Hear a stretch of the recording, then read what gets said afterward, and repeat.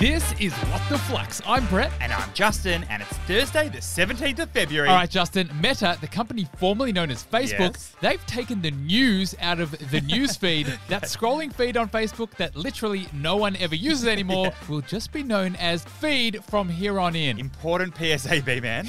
Listen to this one. Australia Post is back at it again. Okay. Now, we know that previous CEO stepped down after gifting Cartier watches to senior staff, and now it's been revealed that 5 senior employees took home payments of up to $500,000. Wow. But it was not a bonus. It was a short-term incentive. I reckon watch this space. Agree. 3 generous stories today, Justin. Let's do it. For our first, an Australian lithium miner named Liontown Resources has just secured a 5-year deal with Tesla to supply 100,000 tons of lithium per year. Tesla turns every company it touches into a money spinner, B-Man. It does. What is the story? So Liontown Resources is a West Australia-based mining company that happens to specialize in lithium. And Brett, this isn't the first time they've been in the news recently. Nope, Liontown seems to be a fave amongst big-name tech companies. They recently signed a deal to supply lithium to LG, the electronics company too. And it's largely because electronics companies are thirsty for batteries for electric vehicles. And Brett, lithium is the main ingredient used in rechargeable batteries for electric cars. So Liontown Resources, their share price went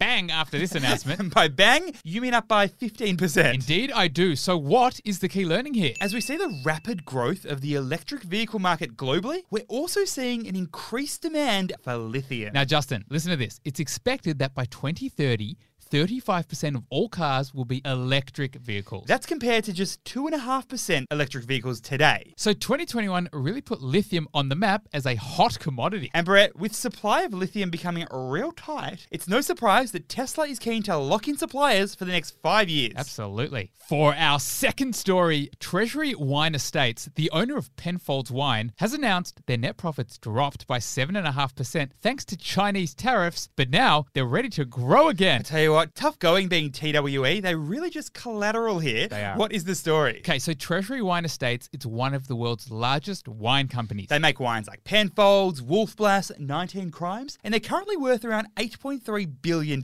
But it's certainly seen better days, Juzzy boy. You see, Treasury Wine was the biggest Australian exporter of wine to China. But last March, China whacked a tariff of 175% on Australian wine. Meaning Australian wines became a whole lot more expensive for Chinese consumers. So it's no surprise that Treasury Wine just announced a 7.5% drop in their net profit after tax. But now, Brett, Treasury is all about its resurrection. That's right. They want to refocus their business on other Asian countries and diversify their customer base. That'd be Vietnam, Thailand, Malaysia, and Japan. So what's the key learning here? You often hear the saying, don't put your eggs in one basket. And for Treasury Wine, this is all too true. You see, a key element of having a successful business is having a diverse mix of customers. That might be customers in different age brackets, geographic locations, and financial positions. So think about it this way. If you sell your product to only 1 or 2 main customers, it presents a pretty high risk scenario if one of them drops off. And previously, Treasury Wine's strategy was focused heavily on China and its rapid growth. But once the tariffs were introduced, Treasury Wine's China revenue dropped from $78 million to just $2 million for the last 6 months. So Brett, now Treasury Wine is investing in other Asian countries to pick up the slack. Indeed. For our third and final story, Airbnb performed much better than expected for the last 3 months, and it's all thanks to employees that are continuing to work from pretty much anywhere.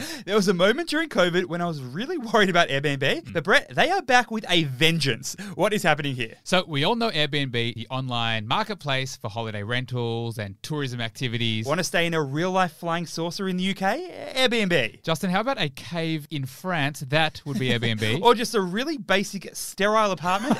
Definitely Airbnb. Okay, so 12 months ago, it was February 2021, and Airbnb was in a world of hurt. It made a $3.9 billion loss for the previous 3 months. That's more than the whole value of Nine Entertainment. Now, fast forward to today, and Airbnb not only reported a net income, but revenue grew 78%. So COVID not only forced Airbnb to rethink its model, but also also totally changed the way that Airbnb customers use their platform. So what's the key learning here? We know that fully remote or hybrid working models have become the norm, but COVID has led to major disruptions of the traditional office culture. And Brett, while this may be a bit of a struggle for traditional workplaces, it's added another string to Airbnb's business model. Get this one, Juzzy boy. Around 35% of Australian jobs can be done from home. That's according to the Productivity Commission. It might be someone who works in finance behind a screen. Could obviously be a software developer. It could be a call center operator. So before the pandemic, Airbnb was mainly a way to find an apartment or a holiday house. But now it's being used by workers to find a remote place to live, holiday, and work. Flux family, you've heard the big three stories today, but have you seen the associated memes that we're doing on each story? They're very, very good. Head over to the Flux LinkedIn page to check them out. Flux Finance on LinkedIn. You won't miss us. Give us a follow. Thanks for listening, and we'll see you tomorrow.